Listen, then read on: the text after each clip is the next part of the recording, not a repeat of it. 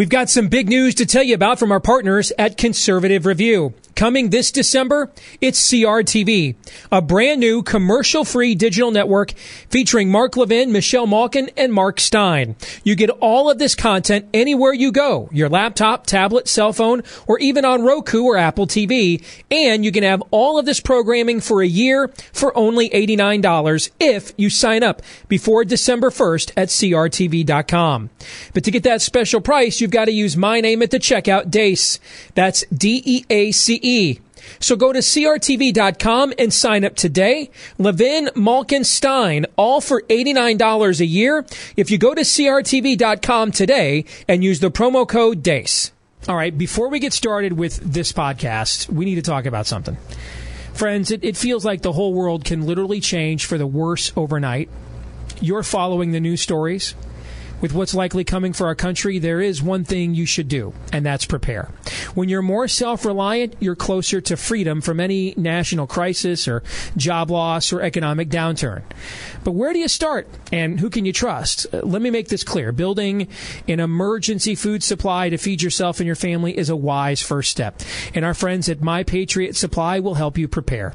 Get 4 weeks emergency food supply for only $99, shipped free. That's 140 adult servings of easy-to-prepare food. Order today. 888-457-3453. 888-457-3453, or go online at preparewithcr.com. That's preparewithcr.com. Build your emergency food supply for only $99. Limit 2 units per caller. 888-457-3453, or online at preparewithcr.com. That's 888-457-3453, or at preparewithcr.com. All right, now let's get to the podcast.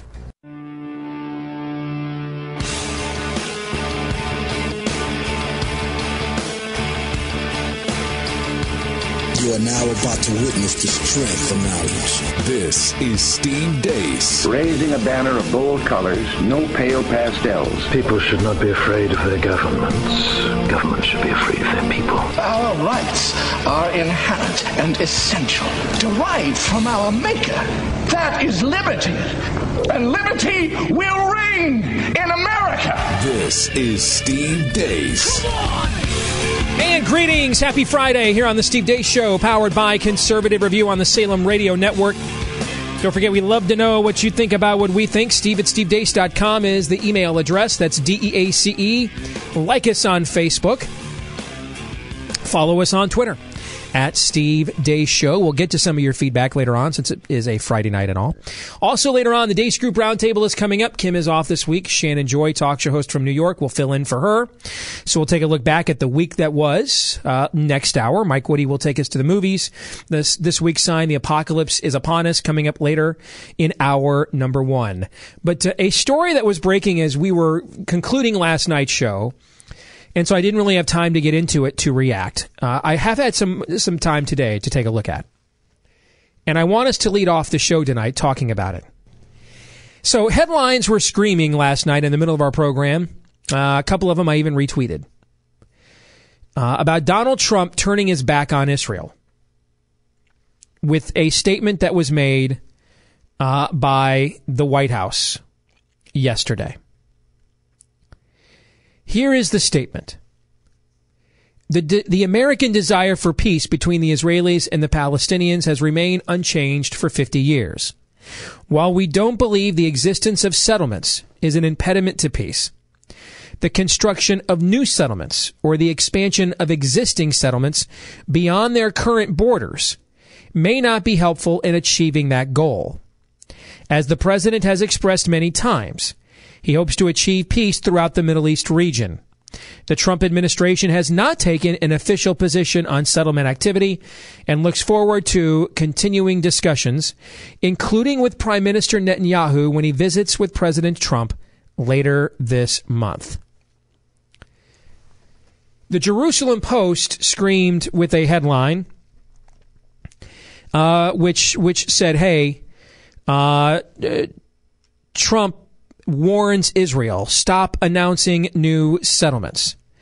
New York Times had this headline: Trump embraces pillars of Obama's foreign policy. Before I say anything further, I want to know what you two's reaction to this statement is. Todd, I'll start with you. My reaction was going to be along the lines of the context you were providing with the headlines, even before you offered them. This all depends on the hearer. I mean, anything about this topic that you muse out loud will instantly be latched on. And Donald Trump in particular, we know Donald Trump just says things. And everything that he was diehard during the campaign, there was nothing that he didn't walk back, massage for whatever reasons he had at any given moment. We've learned that Donald Trump just says things, and with this topic in particular, anything you say, no matter what, will be yanked around. So I honestly, this whole thing is the standard nothing burger that comes with we talk and we talk and we talk and we talk.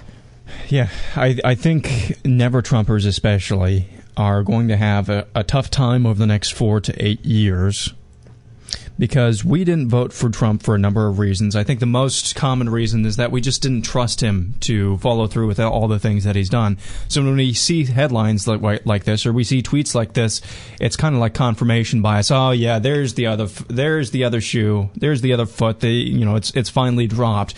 And so when I see headlines like this and hear a statement like this, I have to fight that initial inclination. But then I tell myself, well, that doesn't jive with what he said about Israel, and that doesn't jive with the moving the embassy to Jerusalem. So something which they haven't formally announced. Formally announced. There was rumors about that. So it's a little bit of wait and see when I see stuff like this. I'm in a wait and see mode as well. In fact, I'm at the point now that I just don't even pay attention to what the mainstream media is even saying. And I hate doing that because I've been long an advocate of not doing so. But I can't react because it's so over the top. I mean, they spent today, this went on for hours. I saw TVs when I was at the Y.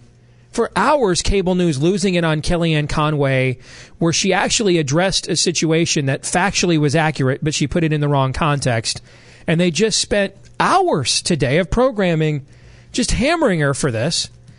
And all they did in the meantime is just hammer their own credibility in the process. And so I'm at the point now where, we talked about this the other night on the show. I just don't even react. I don't even pay attention to it. Because otherwise you'll find yourself reacting all the time. When I did react to this is when I saw people on our own side criticizing this statement. That's when I reacted to it. Now, in fairness to this statement, and the statement officially comes from Sean Spicer, White House spokesperson, it is worded terribly. I mean, this is terrible wording. This statement, well, it's either terrible wording or it's an intentional ink blot. Wait, Donald Trump and Spicer worded something terribly? This is my point. I know it's your point. But this is where I think we're conditioned now, even people that are Trump skeptics, to not. It's the Selena Zito line, the columnist from the New York Post, to take Trump seriously, not literally. Okay, so you don't hear all the. We're not overreacting as much as the liberal media is, but most people aren't overreacting to every tweet and the idiosyncrasy of what he specifically says anymore. What's different is this comes from the official White House seal. This is not off the cuff. This isn't, oh no, Kellyanne didn't take Trump's phone away again last night. I mean, this is something that went through several hands to get put out as an official statement of the White House. This isn't just Trump being Trump. You know what I'm trying to say? And so that's what I find problematic about it, is you could read this on first blush and draw the conclusions. I think it's absolutely reasonable to draw those conclusions on first blush. And the reason why you would draw those is because we have been going back to the first President Bush was the inventor with James Baker of the so-called two-state solution. That's a quarter century now. That's Aaron's entire life. So that's the entire time you and I have been eligible to vote, Todd. We have lived under a premise of Israeli settlements and expansion into their own territory which they only took back because they were invaded in the Six-Day War of 1967. That's why they own it in the first place. That's why Spicer notes 50 years. It was 1967, was 50 years ago. That's the premise that we've all operated from, no matter who's been in power in the quarter century since Baker in the first Bush gave us the two-state solution, is this premise.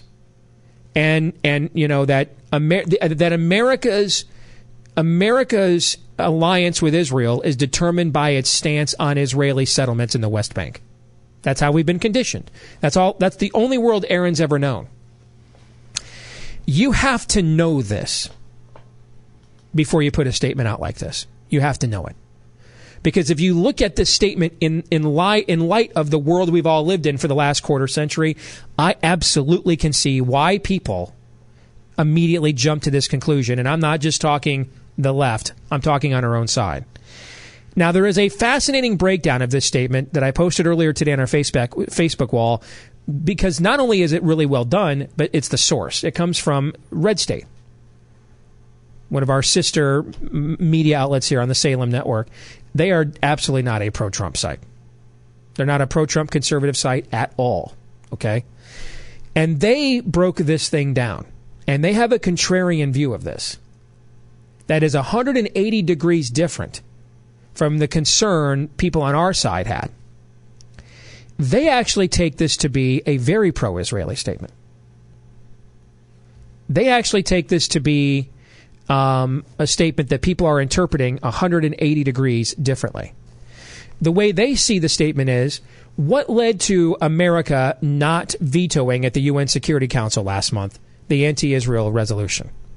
Further construction on the West Bank. That was the Obama regime's excuse, right? They see this at a minimum of saying we disavow that because we're not taking an official position one way or the other. At a minimum, they see it as going back to the original position the country's had since George W. Bush. The settlements that are there are fine. That's Israeli territory. But more settlements essentially create more problems on the ground there in the Middle East, and it's not worth the grief to profit ratio. They think that's the baseline conclusion from this statement, but they actually look at it from a viewpoint of, they think that it actually could be construed to give Israel almost, and not that they need our permission. That's something I want to talk about when we come back too, but gives Israel almost unlimited permission from the U.S. to do with the West Bank whatever it wants. All these interpretations, that's the problem. More in a moment. You're listening to Steve Deace.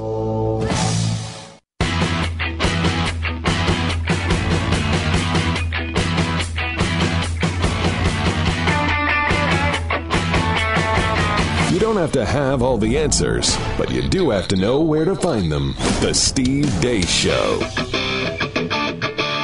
Beyond even the theological implications of this, and I know a lot of non-Christians believe every Christian has the same view of Israel. That is the most known view in the media, and that's not true, actually. That's not.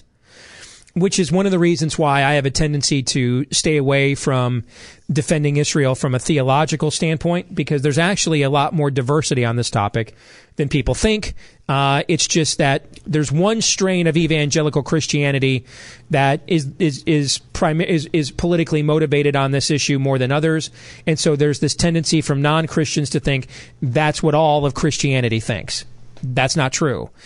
But to me, for how I've always operated on this show, in light of that, is my primary motivation with Israel is just straight up geopolitical strategy. They're the only country in that part of the world that even comes close to resembling our own value system. Makes no sense whatsoever why we would not do whatever we can to help sustain and to further them along those lines.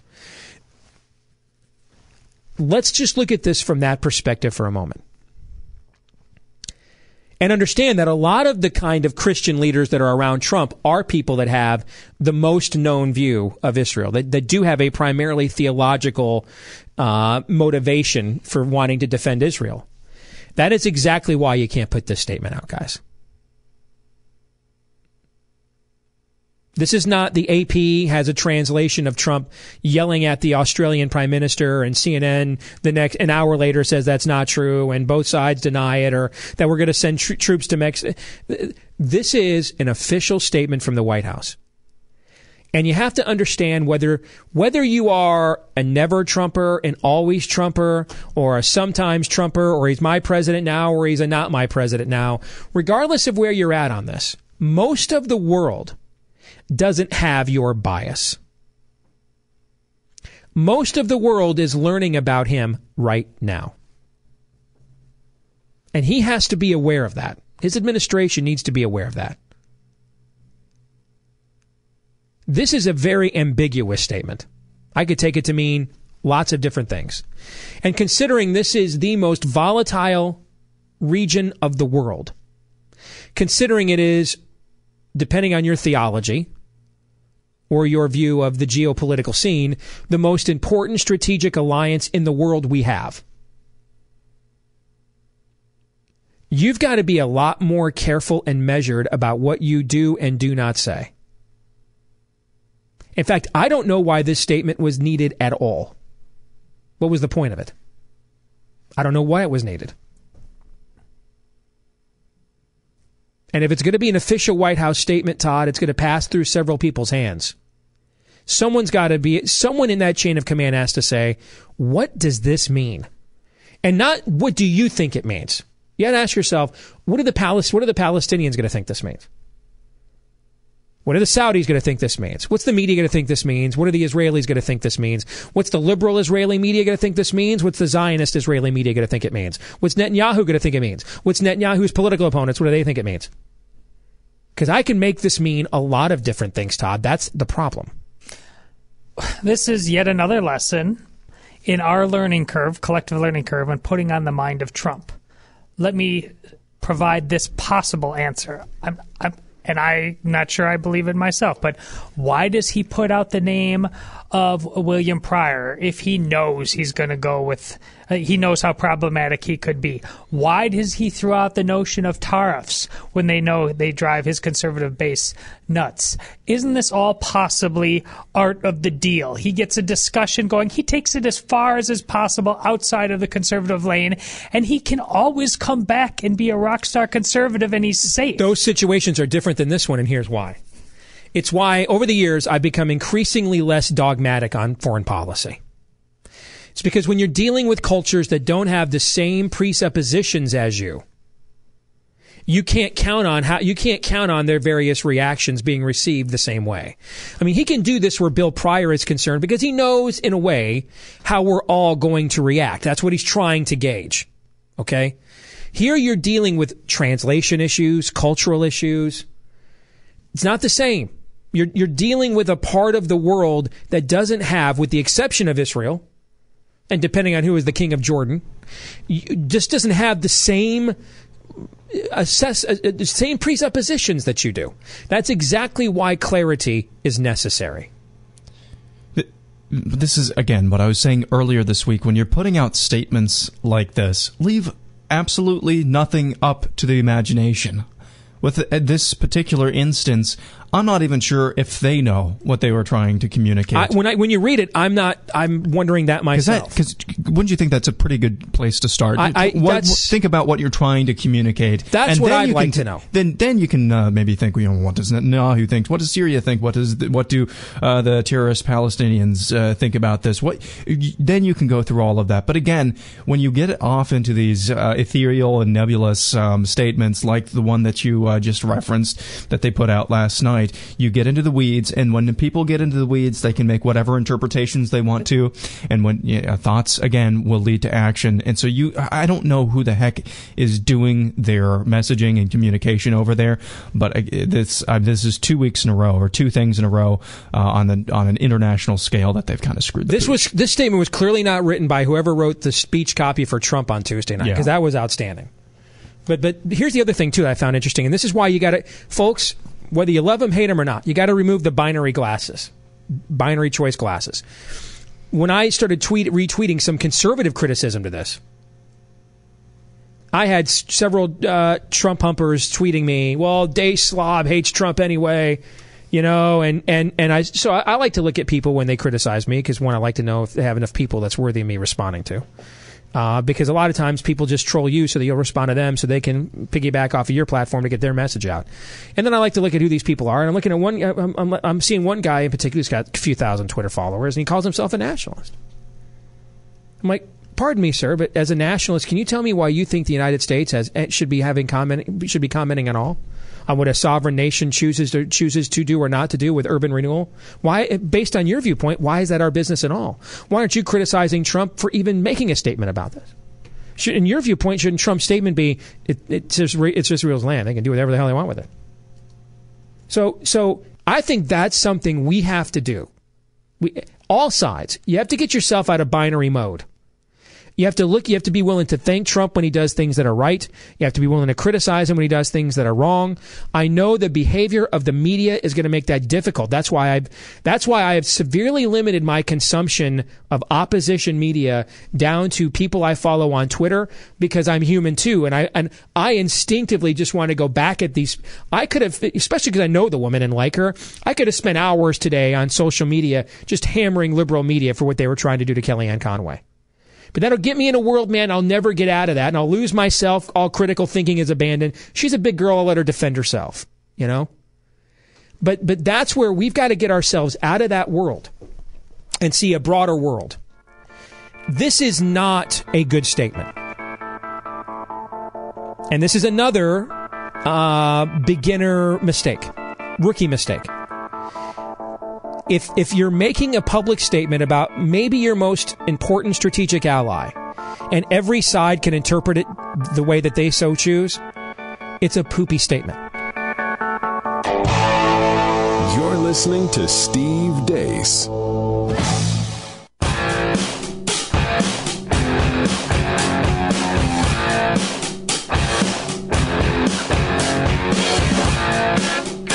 If you're part of the problem, don't bother getting out of the way. Stay right there, and we'll run over you. This is Steve Deace. So after sitting here calling for clarity and an end to moral ambiguity, I am now going to totally contradict myself, because this will be a segment when we will hail all forms of moral ambiguity, when we will seek not clarity, but whatever the opposite of that is, and I'm not sure what the word is, so I won't try to make one up. It's just the opposite of clarity. Confusion. How's that? We will seek confusion here in the land of confusion, Genesis. It is this week's sign the apocalypse is upon us. Aaron. Thank you, Steve, for that arousing introduction, folks. I want to be real with you for a moment, if I may. I get that y'all dig the hot takes of the various news cycles of the day that we give here on the show every night. But it is high time that we get our priorities in order. Pass, man. I think it's high time. All right. See, I'm supposed to come on here and talk about something like, I don't know, how doctors in Britain have been encouraged to stop, referring to moms as women because some moms are men. Maybe someday there will be a story about something so outrageous like, the Boy Scouts letting girls in because equality. I'm supposed to come on here and pique your righteous indignation with something like how last year a baby was a fetus, but now somehow when Beyonce is pregnant, they're back with twins, they're back to being called babies again. As you can tell, I'm getting choked up here. Maybe something stupid about how the Westminster Dog Show now includes cats. All that actually did happen. My bad. But no, folks, we haven't talked about the real issue this week. It's been there on our periphery, marginalized. Are you ready? Hug a loved one.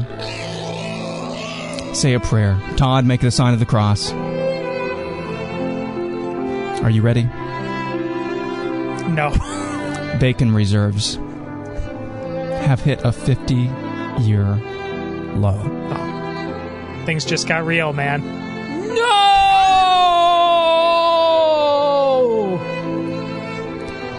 some of the headlines you read about there being a shortage, well, that was fake news, but the reserves themselves are low.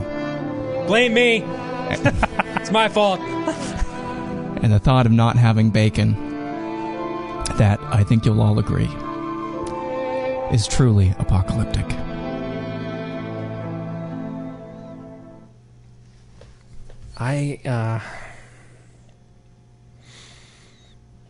This is only hour one, guys. I mean, I know we're small government and all that, but I say right now government-mandated rationing kicks in. I mean, we need to nip this thing in the bud. What countries are known for producing a lot of bacon? Do you think we could get Trump to invade those? Yeah. Pop him an email. It's 50-50. I like our odds.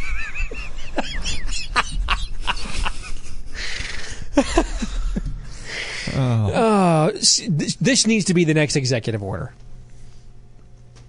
The next executive order.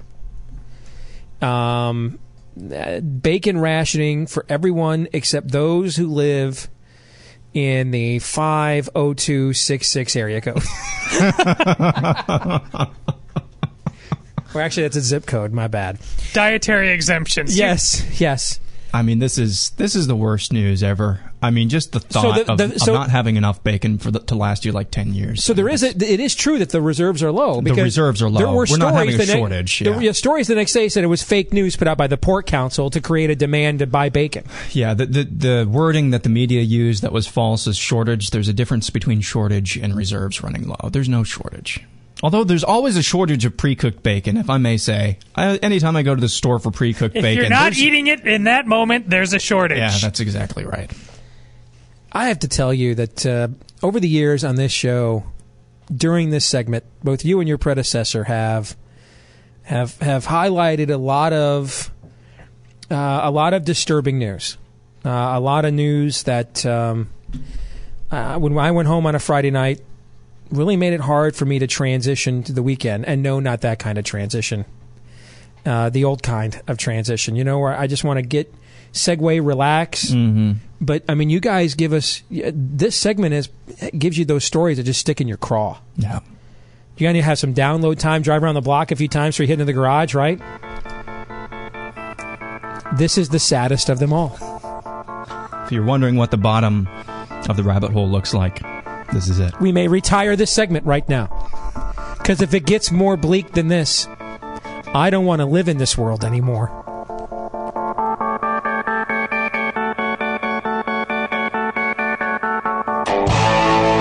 You're listening to Steve Deace.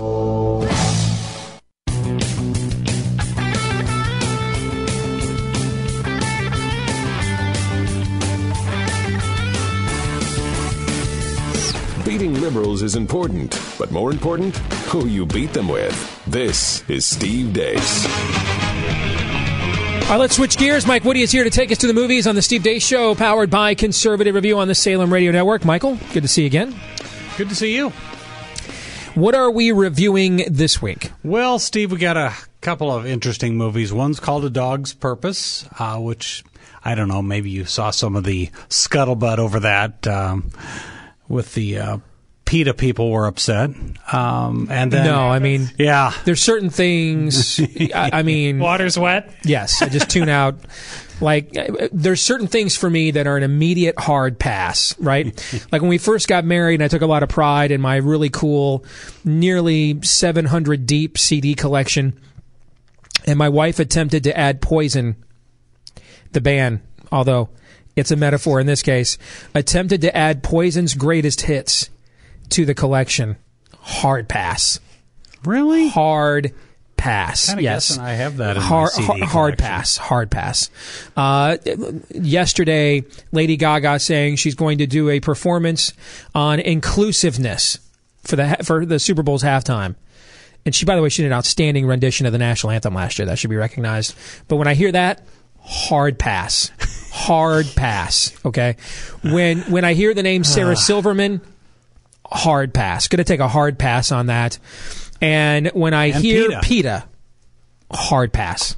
Just taking a hard pass. So no, this is the first time hearing about it, and I want to remain ignorant about it. So let's just talk about the movie. Well, let's talk about, because if there's anything that truly honors PETA, Mike, it's ignorance. So let's just talk about the movie. But here's the deal: these people, and I'm not talking about this specifically, but Birth of a Nation and now A Dog's Purpose, were people with an axe to grind, come out with these controversial things right before the film is open. In this case, there was a video shot, and you really can't tell. You take it out of context. There's a dog that's getting in and out of the water off of a ship, it looks like. And it looks like the dog doesn't want to go in there. Now, I don't know if the dog's just not sure of his feet, but so there's this huge controversy, which pretty much, I mean, it did nice box office over the weekend, but it got maybe half of what it would have got. All right, well, is the movie any good? You know what? It's interesting. It's, again, it's called A Dog's Purpose, and A Dog's Purpose is to enrich our lives, according to this film. The dog and this young boy become fast friends, and then the boy, there's things that happen, which is, we'll get to in a second.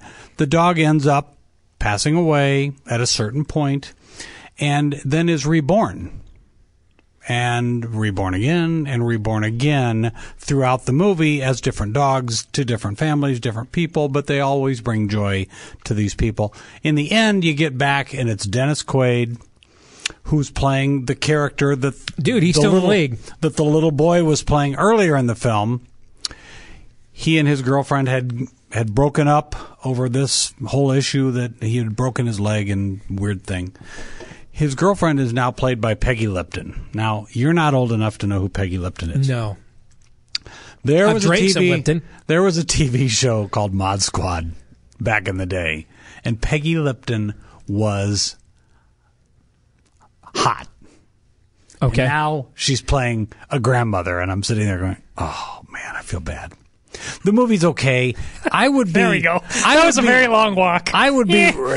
Shut up, Todd. I was beginning to wonder if we were going to review this movie or not. I just was going to let this go because I wanted to see how many rabbit trails he could get down on in just a few minutes. Yes. Okay, so here's what I will tell you. I would be very careful to take small kids to this movie because there's a lot. I mean, there's alcoholism, there's a fire, there's bullying. I mean, I'm sitting there thinking, this is a family film. This is kind of inappropriate, at least as far as I was concerned. But it's a good movie. And the dog keeps dying. If you loved it, the dog does keep dying, so take a Kleenex.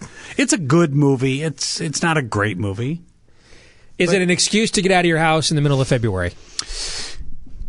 You wait 5 months. Else coming.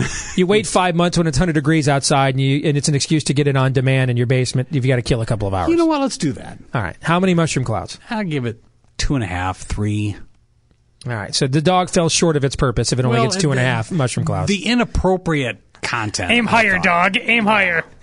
All right. And then Matthew McConaughey has a new movie out. He does. Matthew McConaughey is in a movie called Gold, which is, again, one of those based on a true story.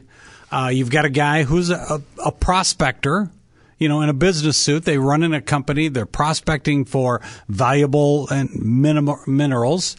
And he's got a hunch that there's a gold strike coming someplace, and he goes there. He hires a guy, and guess what? They find gold, Steve. It's the 1980s.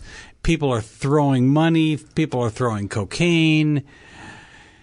And then it takes a pretty severe downward swing, and life does not turn out the way Matthew McConaughey's character thought it was going to turn out. It is. I was bored. It's an adventure drama thriller. I was bored. And you were bored? I was bored. It sounds like the last Matthew McConaughey film that I watched. Has anybody ever figured out what the hell Interstellar was all about? It was exciting, but I was bored.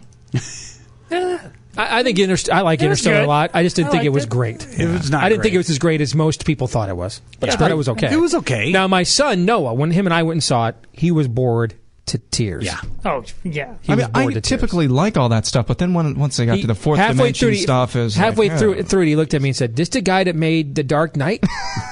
Okay. I saw what happened to him. I saw it down at the IMAX, which is a little distracting. We got to get that interview. Noah interviewing Christopher Nolan. What happened? What happened to you? So it's called Gold? It's called Gold, and it is far from. It's far from. Yeah. Is it maybe bronze? Is it bronze? Not a silver? Copper? Copper, maybe? Porcelain? It is porcelain. You know what? It's a lot closer to porcelain. It's a lot closer to porcelain. How many mushroom clouds for Gold? Let's give it. Well, the box office for opening weekend was 3.5. Let's give it a 2. 2.5. Just to recap quickly, what's out right now that you would recommend that if people haven't seen it, that you would recommend they go see? Because we'll do on demand when we come back. I mean, because there's other because these weren't the most inspiring new choices, right? This week we've got the Rings sequel that's been on the shelf for like a year and a half coming out. Right. A cute teenage romantic drama, Space Between Us. My daughters are going to go see that this weekend. They're looking forward to it. But what's quickly, 2 things that are out right now that we've previously reviewed. If people missed them, they should go see. Well, I would think Hidden Figures is the crowd-pleasing film. That's a La great La movie. Land is out there. All right, and On Demand is next. He's right about Hidden Figures. You're listening to Steve Deace.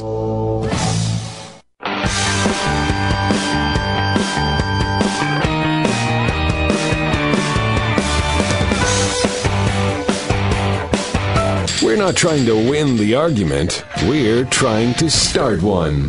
This is Steve Deace. By the way, Mike said some movies we previously reviewed to go out and see. 2 of them he mentioned. He's absolutely right about. The third, Everybody Loves La La Land. I just can't vouch for it because I haven't seen it myself. But, I mean, it's a Best Picture nominee for a reason, right? You're not going to like it. Yeah, they sing a lot. Well, they sing a lot, but, you're the big Grease fan. I do like Grease a lot. Okay. I like The Wizard of Oz. That's one of my all-time favorite movies. The problem now is expectations are so high of people going in because everybody's praising it. Now, my teenage daughter that regular listeners to this show know is aspires to have a professional singing career, and she's won some singing competitions. She went to see the movie, so this is right up her alley, right? Yep. Loved it, she said, until the end. Hated the ending of it. Well, because she's that age. Okay, but you're right about Split. Although if you haven't seen M. Night Shyamalan's previous works, you will be let down by the big twist at the end because it won't resonate with you what he was trying to do. Right. But McAvoy's performance up until that point is worth the price of admission alone. Now, my sources say that it's going to just pick up from there and go. The next film. And we know your sources are always dead on the money. Absolutely. And you're right as well about Hidden Figures, which is another Best Picture nomination, one of the best movies of 2016 that I saw. Aaron, I was right twice this week. I don't want to work here anymore. Yeah. This was not in the job description. You and Woody are always supposed to disagree, Steve. What's new on demand? All right, we've got Jack Reacher, which is the Tom Cruise movie, Never Go Back. I was not a big fan of the original film. I just thought it was like, I liked the original film, but Amy and I both thought it was underrated. I thought this one was better. Okay, I haven't seen this one yet. I'll put it on my list. This one's fun. You'll like it. Okay, it's a lot more action. I'm going to skip the Medea Halloween film. Not your thing? Because, I mean, I know you like Dave Chappelle's Block Party. That's one of your all-time Tyler faves. Perry dressed like a woman who's really never done much for you, or for me. Here's the one, and I don't know if your family saw it, The Queen of Katwe. It's about that's on our queue list. Yeah, it's my girls can't wait. Ugandan girl who learns chess and becomes a chess master. It is a fantastic family film. At the end, they bring in the real life people in next to the person that played them. It's just a charming film, and I think it's a great family film. Okay. Now, remember last week I recommended a Netflix film. I haven't gotten to it yet. One of our listeners did see it, sent me a text and said, that movie creeped me out. You're exactly right about it. Well, that's what it's supposed to do. Yes, Good. it is supposed to do that. Now, it's not the greatest movie in the world, but if you're looking for something to justify your whatever, my wife pays the bill, so I don't even know what Netflix costs a month, okay? $10. $10. So if you're looking for something to justify $10 that is not something you've seen before, if you don't get into the Netflix is producing so many TV series now. I forget sometimes. That's the problem. I forget sometimes which series on Netflix are from other channels and which are from actually Netflix. They're making so many series, but they're starting to do more full length motion pictures now. Yes. I've seen a couple. They did one last year that was really good called Hush, about a deaf woman who faces a home invasion. I would highly recommend that one as well. Hush is pretty good too. Quit recommending things. I'm in college basketball season. I don't have time. Watcher and Hush, those are two Netflix originals. If you're looking for non-gory, creepy movies, on a date night, those are a couple good suggestions. Mike, we'll see you next week. All right, guys. Dace Group is next. You're listening to Steve Deace.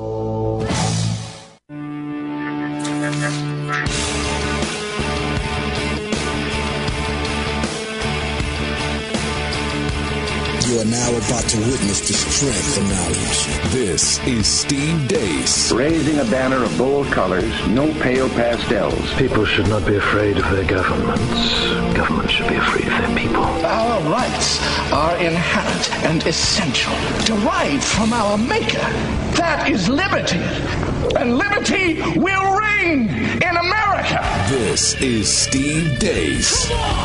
And we're back with Hour 2 of the Steve Deace Show, powered by Conservative Review, here on the Salem Radio Network. Don't forget, we love to know what you think about what we think, and we'll get to some of your feedback coming up a little bit later on. Steve@stevedeace.com is the email address. You can contact us there. DEACE. Like us on Facebook and follow us on Twitter at Steve Deace Show. Of course, this being Hour 2 on a Friday night, it's time for the Deace Group. Your weekly look at the week that was, with a tip of the cap to the late, great John McLaughlin, who is the man who created this format. This is the Deace Group. We have Shannon Joy with us, talk show host from New York, filling in for Kim this week. Let's get to issue 1, the judge. Donald Trump picked his man. I promise to select someone who respects our laws and is representative of our Constitution, and who loves our Constitution. I am a man of my word. Today I am keeping another promise to the American people by nominating Judge Neil Gorsuch to be of the United States Supreme Court. Gorsuch of the U.S. 10th Circuit Court of Appeals knows he has huge shoes to fill. The towering judges that have served in this particular seat of the Supreme Court, including Antonin Scalia and Robert Jackson, are much in my mind at this moment. Justice Scalia was a lion of the law. I miss him. Typical leftist outrage was had, as well as a tinge of skepticism from those on the right about Gorsuch's record on the life issue, although he does have a stellar history on religious liberty. First question, Shannon, we go to you right out of the gate. Trump promised to appoint Supreme Court justices that will overturn Roe v. Wade during the presidential campaign. In fact, he boldly said so during the very first presidential debate that about 100 million people watched. So, do you think he kept that promise with Neil Gorsuch? I asked you. Hey, Steve, how are you? You know, amazingly, Donald Trump managed to find the one candidate who is absolutely an enigma when it comes to abortion and Roe versus Wade. Not only has he hasn't ruled on it, we don't see it in any of his writings, but he really has spoken very little about abortion in his 49 years. So at this point, Steve, we just don't know. I don't know. I'll be waiting for his Senate confirmation testimony to get a better grasp. In his book, and this is interesting, something that I didn't know before, but in his book, The Future of Assisted Suicide and Euthanasia, he did affirm, and this is a quote, the idea that human life is intrinsically valuable and that intentional killing is always wrong, which is good. But also in the book, he also wrote, and this is a quote, under Roe's express holding, a fetus does not qualify as a person. So we wait, gentlemen. I think that's where we are. Well, his judicial analysis there is correct. Under Roe, a fetus does not qualify as a person, which is why I'm an advocate of the so-called personhood strategy, Todd, to say, when does life begin? Is that a person? Because our argument has no merit unless that's a person, right? We don't want the government going around telling people what they can do with their bodies unless what they plan to do with it is unlawful or imposes on somebody else. So the whole question really comes down to, is that unborn being a person or not? That could be what he meant by that. I mean, his legal analysis that under Roe, a fetus is not a person is true. Right. That doesn't necessarily mean that, Todd, that's what he thinks, but that goes to what Shannon said. He is an enigma on this subject. Even people like Kelly Shackelford from First Liberty Institute, whose opinion I hold in very high regard and I've known for years, when he spoke in glowing terms of Judge Gorsuch on every issue, but when we asked him about this on the air the other night, what did he say? I don't know. I hope so, but I don't know. I'm more confident, based on the legal reasoning I have read so far from him, that he will come down undeniably on the side of pro-life. What I'm less certain about, even though he has said things that it's important that the court doesn't have an undue respect for precedent, amen, because that's the key here. If you're just going to say, the last 40 years has been bunk, does he have the courage of conviction to follow through on that, perhaps even lead the charge on that? I think that's the real question. But based on all his, it would be bizarre if he came down on the side of not being pro-life based on some of the usually we have it seems increasingly that we have pro-life people, but they get squishy on religious freedom. Mm-hmm. He's a rock star on religious freedom based on what we said. I think it would be really weird if he's not aggressively pro-life. You're right. Speaking. You're right. It would be. That's a good observation. But we also have a president that often says things that disgust you, and then turns right around and does things that please you, which is totally opposite of most of the politicians we've seen in our lives as well. So this is the year of the mercurial. Aaron, what do you think? Yeah, I'm going to say definitely. This is, I think he did appoint, and I think he did keep his promise by appointing Gorsuch, because when you look at the last 3 or 4 people that he was down to, and then you throw in Diane Sykes from earlier, I think he really went for the person that the base, out of those names that he threw out there, that the base really responded the best to, and that would have been Neil Gorsuch. Mike Lee, to my knowledge, was never on that list, and so he kept his word. And I think if he hadn't kept his word, he probably would have gone with anybody other than Neil Gorsuch. So I'm going to go with a yes.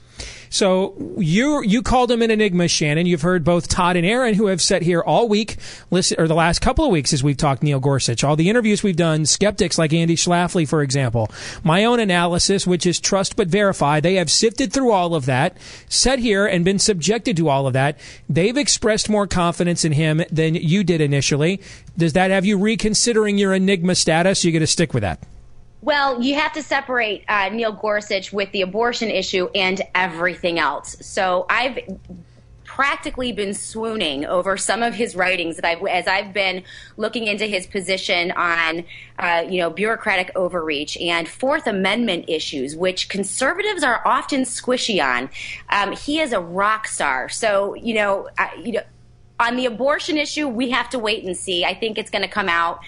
We'll be pleasantly surprised after the Senate confirmation hearings. But if you're asking about just abortion, we're going to have to wait and see. But everything else, he's stellar. He's excellent. I want to go to what Shannon said a few minutes ago, gentlemen, about Trump seemed to find the one federal judge who has almost no record or writings on Roe v. Wade at all. How much of that do you think is potentially on purpose? How much of that is this? I mean, they pulled off a first class political presentation on Tuesday night, and they did so moving it up 2 days because they wanted to move on from the erratic immigration rollout. And let's face it, political staging has not always been Trump's strength as a candidate, right? He's more of the, as Todd likes to say, the Incredible Hulk. He's not Tony Stark. They did some Tony Stark on Tuesday. So typically when we ask how much of this is calculated, we look at each other, laugh, and say, it's not calculated. Is it possible that given the level of stagecraft that was put into this, Todd, that in this case, this was a calculated thing? Hey, maybe Trump is saying, I know where this guy stands personally. I've vetted him. But you know what? We're not going to lead with our chin. I picked a guy that you guys all voted unanimously for, including Ted Kennedy before he died, to put him on the federal appeals court. So is it possible that this could be a rare case of political skullduggery here on the part of the Trump White House? I don't think so, because when you said I tried. When you say from the get-go you're going to appoint pro-life judges, no matter what you've said in the past, they're coming for you. All right, so you believe, even though there's nothing on his record, you think they appointed one, but they did it without calculating that they found a guy who had nothing on his record, but he'll do the right thing anyway. To me, that seems hard to. Your view seems hard to believe. That you think you are more confident than I am that he has a vote against Roe, but you don't think that they went out and found a guy on purpose who has a calculated record that doesn't expose what he really thinks. I don't think that needle in the haystack. What's the advantage? I don't even understand what you think they're gaining by him not saying anything when they know they're coming at him regardless. What has not been talked about since Tuesday from the left? Only from our side. Our side's the only one talking about Roe. They're not talking about it. I know. I've been following the coverage closely. The other side's not. The other side, other than Cecile Richards is worried. She doesn't count. I'm talking like actual coverage. I'm not talking ideologues. Other than the ideologues, and if Trump nominated Merrick Garland, he'd be the worst pro-life justice of all time. I'm talking legitimate news, even of the fake variety. There's almost no talk about Gorsuch's view on Roe. I brought it up on CNN yesterday. The host basically yawned. I just think they're getting their ducks in a row. That's it. They're coming, Steve. All of this they're is coming. I agree they're coming. Like drums in the deep, they're coming. I can't figure out, though, why you are confident, even though there's nothing in his record, that he will do the right thing, if you don't also therefore believe that Trump put him up there because he doesn't have that record on purpose to put him off the scent. It would seem to me one of those two things has to be true. But we'll have this discussion another day. Exit, because we're out of time. Exit question. Based on all you've read and the research you've done, rate on a scale of 1 to 10 your confidence in Neil Gorsuch as a Supreme Court Justice. Quickly, Shannon. Just 8. Give me 8. Todd. 8. I'm going to go with an 8. I'm going to say a 7. I could be convinced it could be an 8. More in a moment.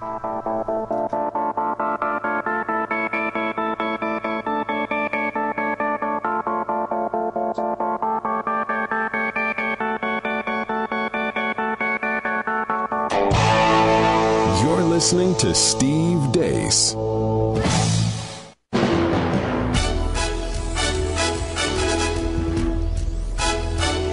Back here on the Deace Group Roundtable, your weekly look at the week that was, here on the Steve Deace Show, powered by Conservative Review. Shannon Joy, New York talk show host, filling in for Kim this week. Let's get to issue 2, the ban. Donald Trump issued an executive order last weekend which tightens immigration and visa issuance to the United States and outright bans it from some countries, albeit temporarily. The executive order explicitly stated that the need for the tightening of restrictions was due to the need for a review of the process of how visas are issued and to whom. Refugees are blocked from entering the country for 120 days, while Syrian refugees specifically are banned indefinitely. The order limited the number of refugees allowed into the country in 2017 to 50,000, which is not out of line with the number of refugees the United States has taken in recent years. The entire thesis of the executive order is to keep the United States safe. So, of course, leftist agitators around the country showed up at airports to protest. The rollout and the handling of the aftermath by the Trump administration was not great, as mixed messages were sent.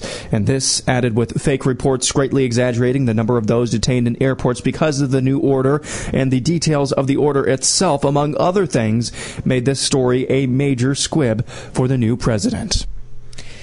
All right, let's get to the first question. Todd, you're up first this time. Polls show that this is popular with the public, despite its erratic rollout and the media outcry. Are you surprised?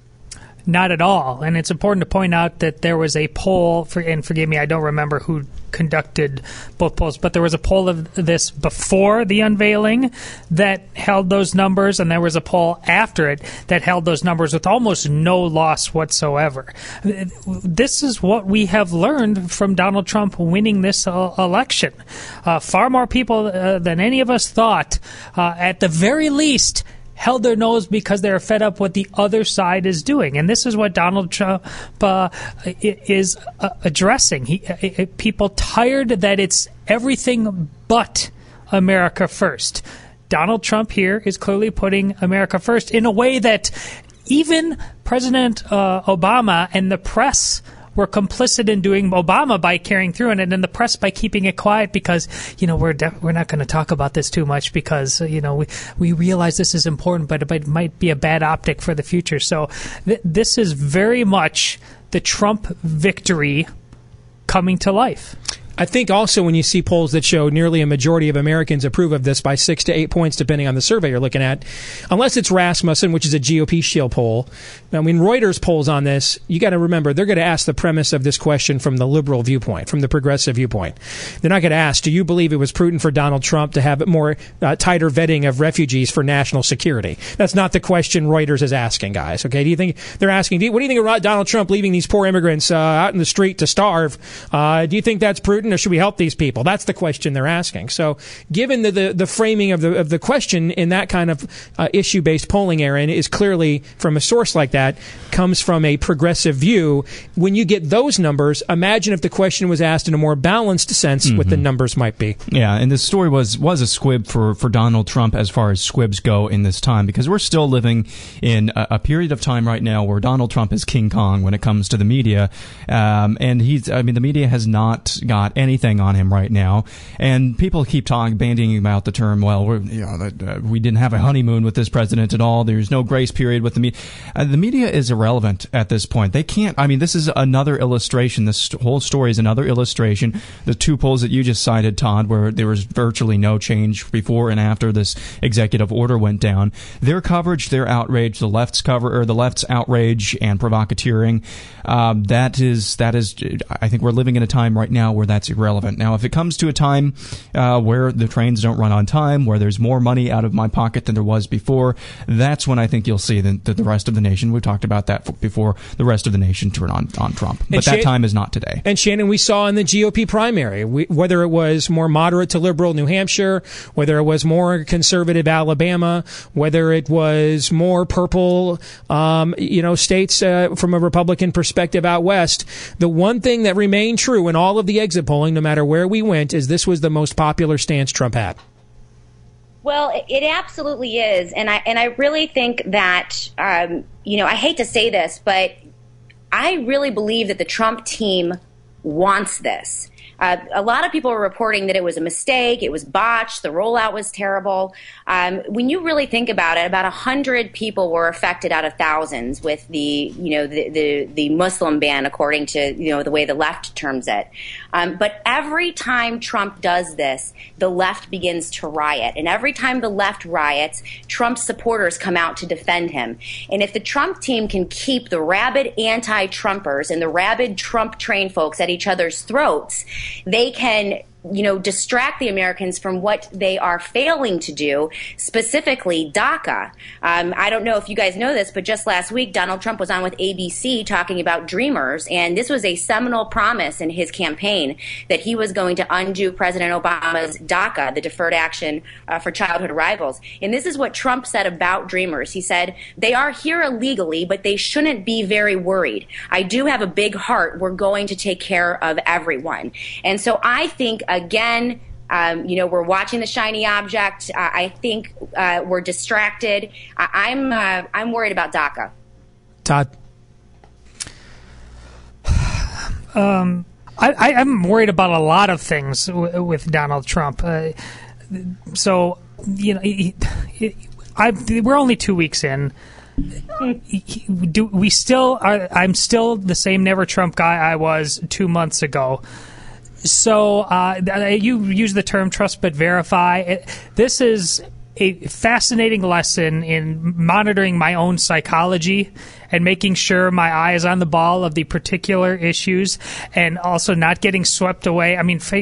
Getting on Facebook and Twitter and just making sure I'm not reacting to the left just because I enjoy it, even though they might have some points on any given issue.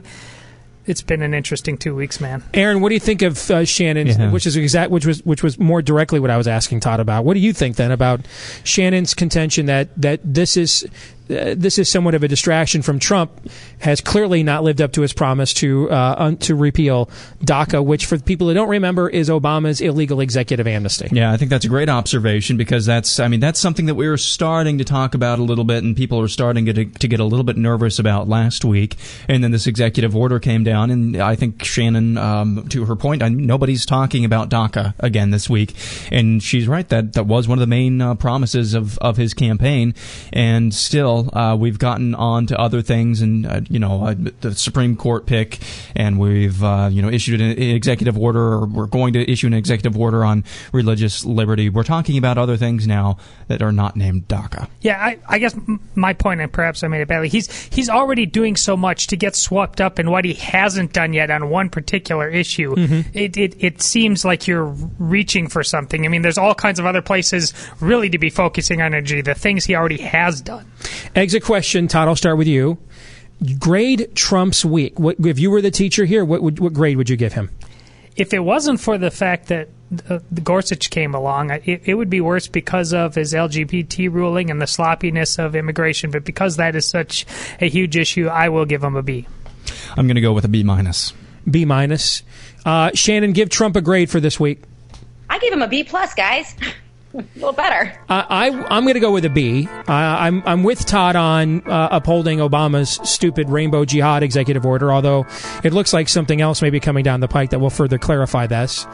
I might have been persuaded to go higher until yesterday's ridiculous statement on settlements in Israel and the West Bank. So I'm going to go with a B as well. More in a moment. You're listening to Steve Deace.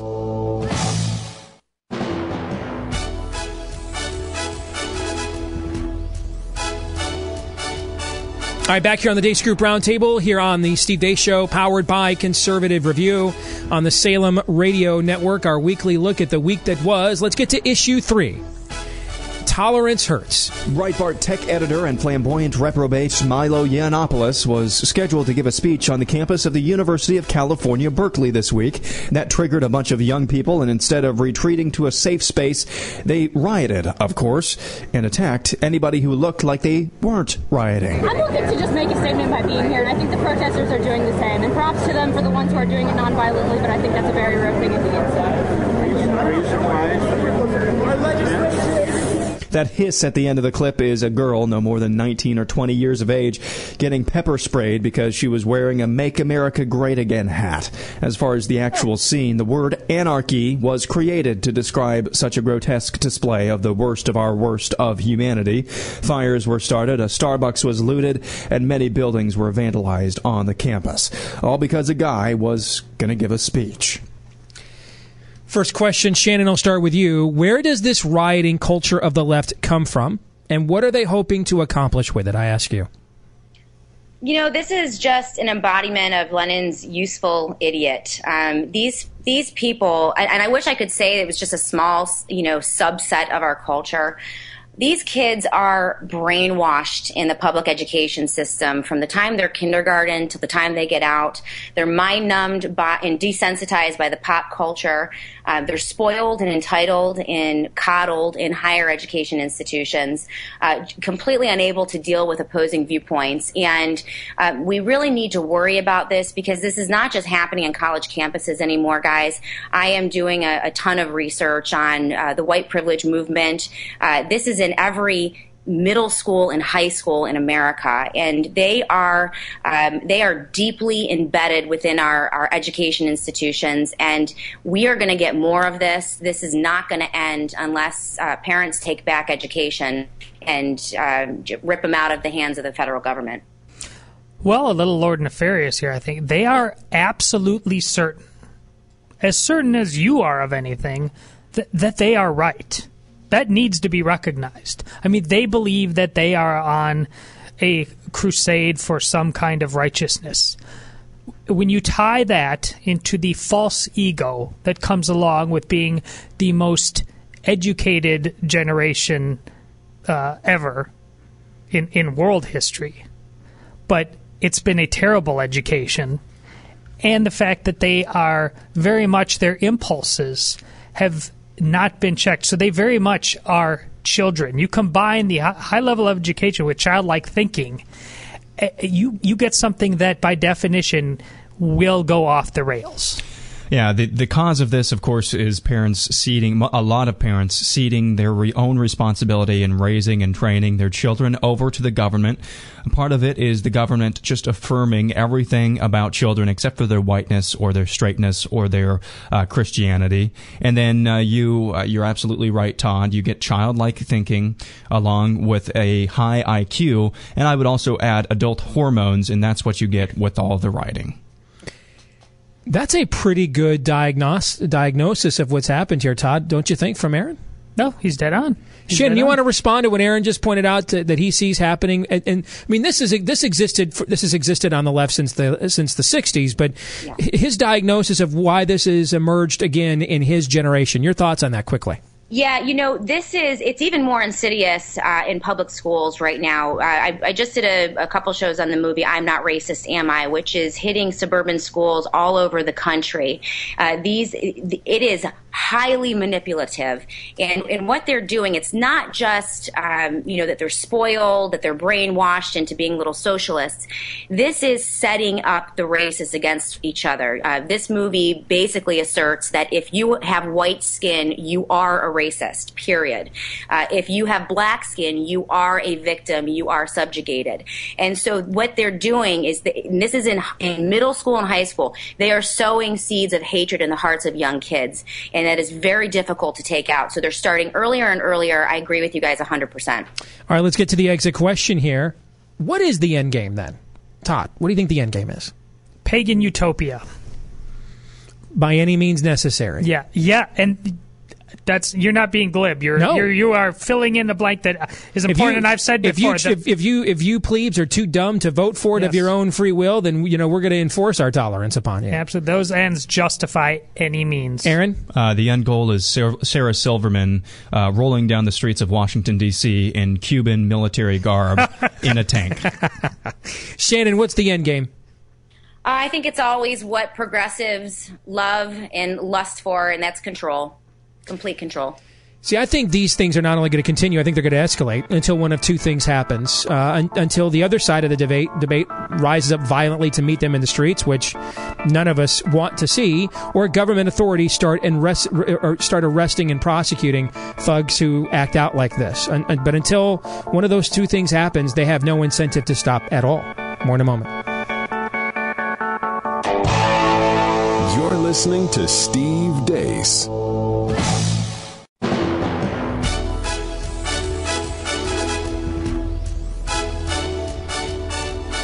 Back here on the Deace Group Roundtable, your weekly look at the week that was, powered by Conservative Review here on the Salem Radio Network. Let's get to issue 4, the what Scouts? Boy Scouts of America executive Michael Serbaugh has become enlightened. For more than 100 years, the BSA, along with schools, youth sports, and other youth organizations, ultimately deferred to the information on an individual's birth certificate to determine eligibility for and participation in many programs, especially single-gender programs. After weeks of significant conversations at all levels of our organization, we realized that referring to birth certificates as the reference point is no longer sufficient. And using the word boy before Scouts is no longer sufficient either. First question to you, Todd. Are the Boy Scouts finished? Or is their brand strong enough to withstand this, I ask you? I don't think they're immediately finished. Based on my experience with what I've seen with the Girl Scouts, I just think there's going to be enough inertia there for the time being to keep this going along, because this stuff is done at the national level, but it's run locally out of churches and schools. And I've heard from relatively conservative people saying, well, we can still do what we want to here, and you can carry that on for a while if you don't have any immediate problems of having to deal with this kind of thing. You can. So I think there's going to be some inertia where people just want to live in denial and say, can't we just get past this? But it is done within the next decade to 2 decades. What Todd is describing is what happens to church denominations when they go down this road. In that the pews don't empty out right away. But over the course of time, the more liberalized they become on sexual ethics issues, they eventually just end up abandoning the scriptures altogether. And you see, like what's happened to the Episcopalians, which was one of the dominant denominations at the dawn of America. They're down to only a couple million members. You see this with declining memberships in almost every mainline denomination that I'm aware of. Mm-hmm. They go more liberal, and people are like, well, if you're only selling me what I can get everywhere else, I don't need this extra time commitment. And what Todd is saying essentially is this will happen to the Boy Scouts eventually. Parents are going to say it's this or soccer, it's this or baseball, it's this or football.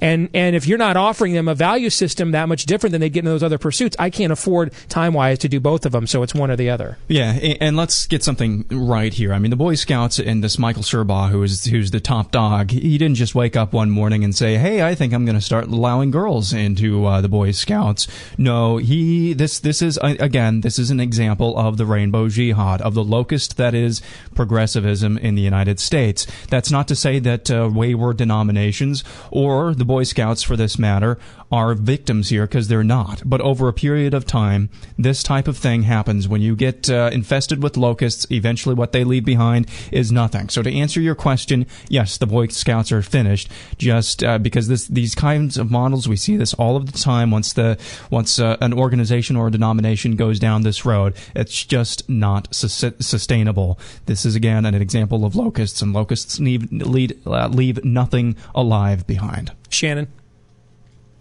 Concerning to me on a larger level, just seeing these civic organizations, our churches, our non-for-profit organizations become so tightly tethered to the federal government, to their not-for-profit status, that you see them really just kind of bending to the will of the progressives in the federal government. And a lot of them, if you look in the statement from the Boy Scouts, he mentioned that it was just too difficult to resist all of the state statutes and the federal statutes, as and this came straight from the reinterpretation of Barack Obama and his administration, the new rules regarding transgenders. And so it worries me for our churches, our religious institutions who enjoy right now tax-free status.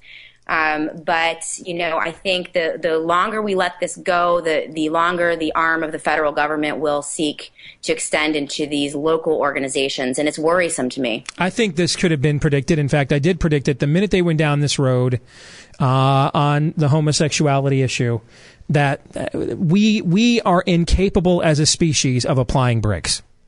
We cannot do it. As I said the other night, very few things in life the great Robert Bork was incorrect about. This is one of them. We are not slouching towards Gomorrah.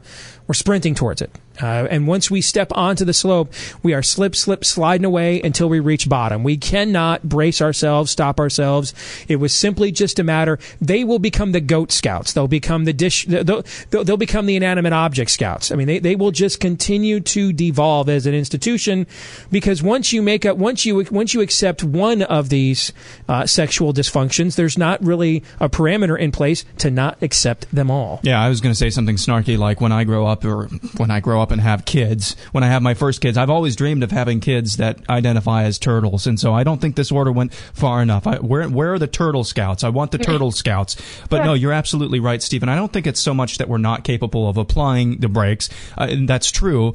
We just don't want them. Our base nature, we don't want bricks. And that's why we're incapable of applying them. Well, yes, exactly. But when we're given a culture like we had in the United States that had a solid foundation in Judeo-Christian principles and morals and worldviews, that acts as somewhat of a brake. The system of government that was devised for us by the founders, that acts as a brake, but over time we're trying to rip that brake away, and you're absolutely right. Once we rip that brake away, there's no going back. I actually, while I share Shannon's concerns, I'd love to see tax-exempt status taken away. In fact, I'd just take it away tomorrow. Let's just get everybody on the record who's in this for the cause of the gospel and who's in this for incorporation, and let's just go ahead and weed out the wheat from the chaff right from the outset. I'd do that tomorrow if I could. Let's get to the exit question. Would you ever let your son join the Boy Scouts, Todd? Nope. Aaron? Nay. Shannon? Probably not. I would say if it was controlled locally, meaning we had a local family or the church was in control of it, and we were able to essentially you guys can issue whatever edict from on high you want. We're just not going to do it. Then I wouldn't have a problem with it. But if that was not, if we weren't possible as operating like the Caledonian Romans, then no.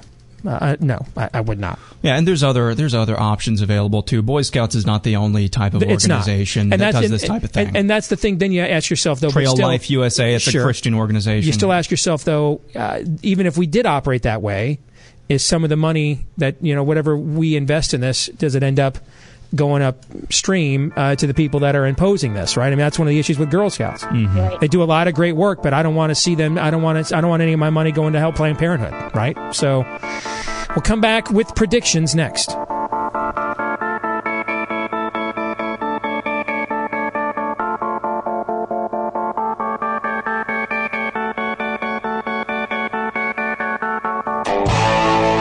You're listening to Steve Deace.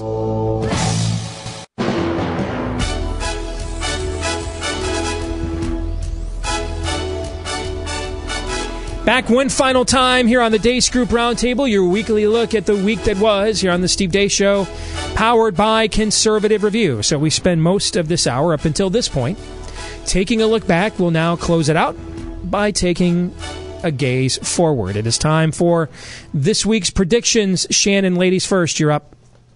All right, the Dreamers are here to stay. If you could see from my last comment on DACA, I think that we will see in the next few weeks Donald Trump will roll out a new executive order, but the Dreamers will stay. He'll go after criminals and the bad guys instead. And those on the right-wing media, Fox News, the big talkers, the Trump fans will not even blink an eye. Todd, wish I could say I don't believe that's what's going to happen, but I do. Todd. Despite all of Daniel Horitz's legitimate concerns about Congress and Obamacare, I think there will be a full repeal of Obamacare and something implemented along the lines of what Rand Paul is opposing. I think just based on the momentum we're seeing from Trump, he is doing what he said he was going to do, just like the LGBT thing. We don't like it. But did anybody ever think he was going to do anything other than that? So he seems on target to do just about everything he said. I don't even know you anymore. Yeah, Todd, what have you done with my Todd? I want the Todd back, the old Todd back. What have you done? Are you a life model decoy? This is not the real Todd Erzin. And which thread are you pulling on? Way too much optimism. Just way...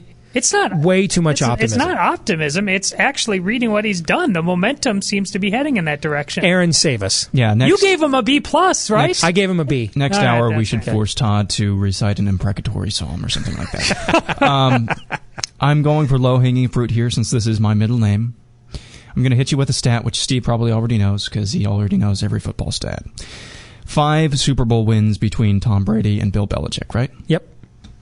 How many points do you think they averaged in the first quarter of each of those wins? I don't know. I know that all but one of the Super Bowls they played in has been decided by 7 points or less. I did know that. They have averaged 0 points in the first quarter of every Super Bowl that they've won.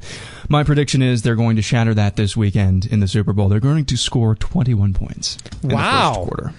Wow, you should get down on that little prop bet wager action. Mm-hmm, yeah. That's 21 points in a quarter. In a Super Bowl, in any game, is a lot. Yeah. My prediction is going to be Super Bowl related as well. I think Tom Brady will become the first quarterback to ever win 5 Super Bowls on Sunday. I think the Patriots will beat the Falcons. I think that this will not be by 7 points or less. I think Atlanta will get its points, will get its yards. I just think New England's defense is better. And I think they'll get a couple of more stops in the game. So I think it's going to be 38-24, 41-31, somewhere in that realm. I mean, Atlanta will get its points, will get its yards. They're too explosive on offense, but I think New England gets a couple more stops. They don't get, and they get one for the thumb. They get Belichick and Brady get their 5th ring. Shannon, thank you. Appreciate it. Thank you so much. Have a great weekend. You too. We'll have Hour 3 next.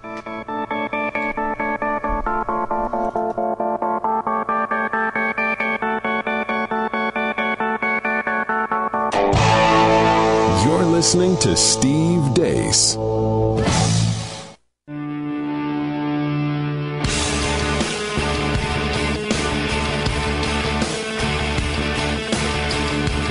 You are now about to witness the strength of knowledge. This is Steve Deace. Raising a banner of bold colors, no pale pastels. People should not be afraid of their governments.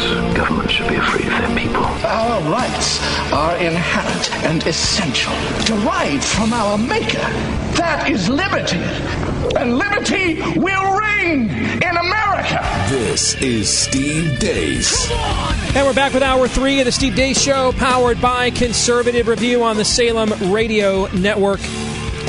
Steve at stevedeace.com is the email address.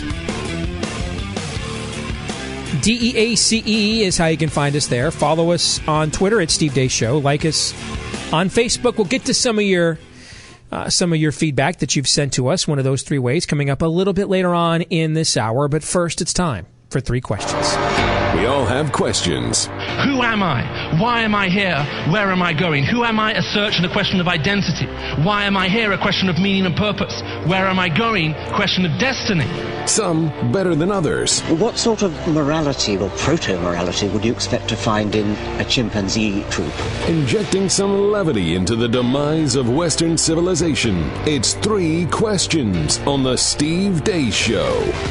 Yes, indeed, it is time for 3 questions when our producer, Aaron, grabs the reins, says, hey, I got my learner's permit. Let me drive, Dad. So we buckle those seatbelts a little tighter, even in the back seat, because you don't know what's coming next. Any 3 questions about any 3 things. There are no rules other than he has to answer the same questions himself. I have a lead foot, and I'm proud of it. Question 1. What's one thing that's easy for you that most people struggle with? Oh, boy. I'll say public speaking. It's something most people struggle with. It comes naturally to me. And that's on the list. I've always read that a lot of people's one of their worst fears in life is standing up and speaking in public. I love it. I feed off it. I still get nervous every now and then, depending on the magnitude of the event, those sorts of things. But I've learned over the years to channel that negative or that nervous energy into charisma. Well, I was going to say charisma. I thought that'd be exceedingly self-serving, so I was trying to come up with something else, but then you let the cat out of the bag. So, yes, sanctimonious maybe is the next thing I was trying to channel it into, so I appreciate that. And maybe we move right on to pretentiousness, in fact. Sure. But I love public speaking, and it comes easy to me, and that's something that most people struggle with. Now, there are some things in life I struggle with that most people don't. Like if you're looking for the kind of guy that's going to change his own oil and stuff like that, don't call me up. I don't do any of those things. But that's stuff most other guys can do. I think whether in the political arena or I just think I know when what needs to be said, when that moment is. So, other people's hem or haw, and they're uncomfortable talking about things because, what it's going to do to relationships. I'm not worried about that. I can talk about very controversial things with people that believe nothing I say, and I don't need to diminish them personally. And I also know when the time must be said to do the thing that people think is crazy or that's just not done. No, well, it's got to be done. So it's more of a default setting. I mean, I needed to learn how to use that for good instead of evil, but that's always come naturally to me. Not having a social life / not going to the theaters. That comes pretty easy for me. It seems like other people have a social life and they go to the theater quite often. Seems to be really easy for them. Cries for Help by Aaron McIntyre. Oh, question 2. No. What? Not having a social life comes... Let me pull on this thread. Comes easy to me. Why? Follow him home tonight.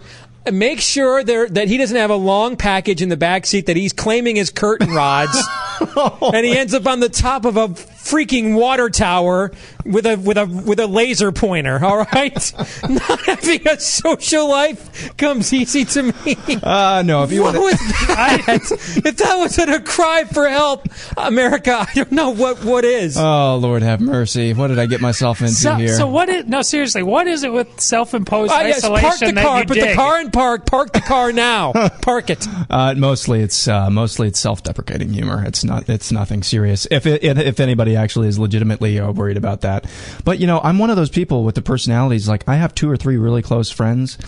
I get that. That's just about it for me. And they both live miles away. So wow. That Matthew 28 thing must just be a killer for you.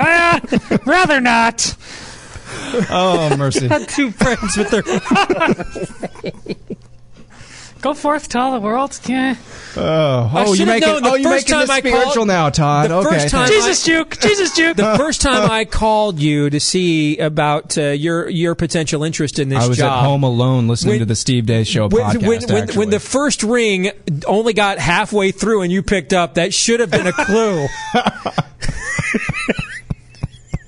Hello. He was like startled. The phone.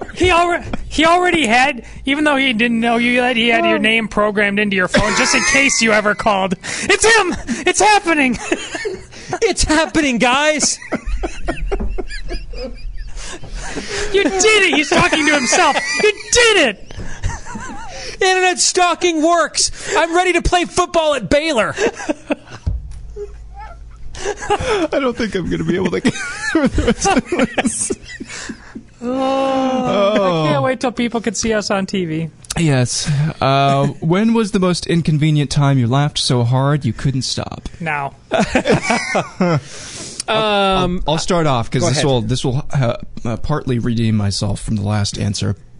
I was at the theater a few weeks ago watching Passengers, which apparently is a terrible movie because there's evidently terrible stuff in it. Anyway, there's like an android bartender, and when Chris Pratt's character confronts this bartender with the fact that Chris Pratt is awake and he shouldn't be, this bartender is just like smiling at him and does a little twitch, and it just reminded me of when progressives and social justice warriors are reminded of the truth, and I started laughing in the theater, and I just couldn't stop for like 10 minutes. One moment that's always stuck out to me is I was 16, and we went to the old Studio 28 in Grand Rapids, Michigan, which used to be like the largest movie theater in the world, and it's closed now. Mm-hmm. And we went to see the Michael Keaton, Jack Nicholson Batman movie on opening night. And I have this habit in movies of laughing at times nobody else laughs. Okay, it's one of my crosses to bear. And the scene where Nicholson he stole my balloons, and he looks at his assistant Bob and he says, "Bob, gun." And Bob hands him a gun, and he just turns around and shoots poor Bob with it. All right. There's total silence in the theater. I couldn't contain myself. I mean, I laughed uncontrollably for like the next 5 minutes. I thought that was so funny. People are yelling at me, cussing at me. Get out of the theater. We can't hear it. I could not stop laughing at that moment, Todd. Christmas Eve Mass, my brother and I were in high school, I believe, and we had seen recently before Christmas Eve Mass a edition of Mr. Bean with Rowan Atkinson, where he's in church and he knows none of the words to Gloria in Excelsis Deo except that. So he's not singing anything, but when it gets to the refrain, he's just belting it out Mr. Bean style. So that song is being played, and we're in the front row, and my brother and I are just cracking up. Those are the worst moments, especially in church. Question 3. Take out your phones. What's the last picture you took? Ooh. Hope it's safe for work. Let me look. I took a picture. Yeah, what the heck, Steve? I'll start off with this. I guess it's 10 o'clock at night or whatever. You came in with a sign with the inscription, "God doesn't qualify, or call the qualified, he qualifies the called," and I took a picture of it to send to our set designer for the new show. Last picture I took is that's on my phone, but I clean this off all the time, so there might have been others. But the most recent one that's still on my camera roll on my phone is Noah and I outside the theater going to see Rogue One.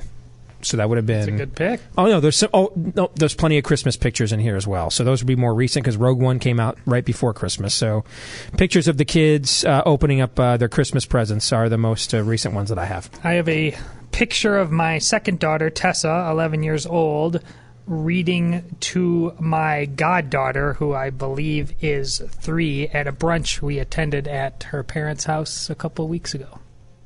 All right. That's all I got. No bonus questions today. I wanted Aaron... The way this needed to end was Aaron needed to say, "There are no pictures on my phone." It's a selfie. There's one selfie. I took a picture of myself sleeping. Because everybody I know is several miles away. I don't get to the theater that much, and I don't have much of a social life. Breathe. But I do know your address. I do know where you live. I know that. Oh, boy.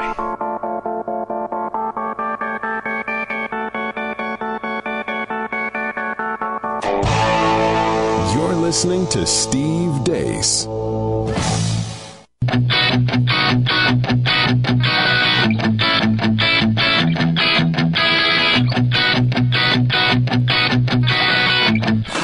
declaration of dependence on the laws of nature and nature's God. This is Steve Deace. Now for something completely different. We need to have a talk about an excursus on natural theology. I prefer metaphysics to theology. See, there's no guilt in baseball. What in the wide, wide world of sports is going on here? Can we talk about something else? Certain aspects of his culture may seem absurd, perhaps even offensive. Will you cut the culture crap and get to the hotel? We gotta get some buzz going.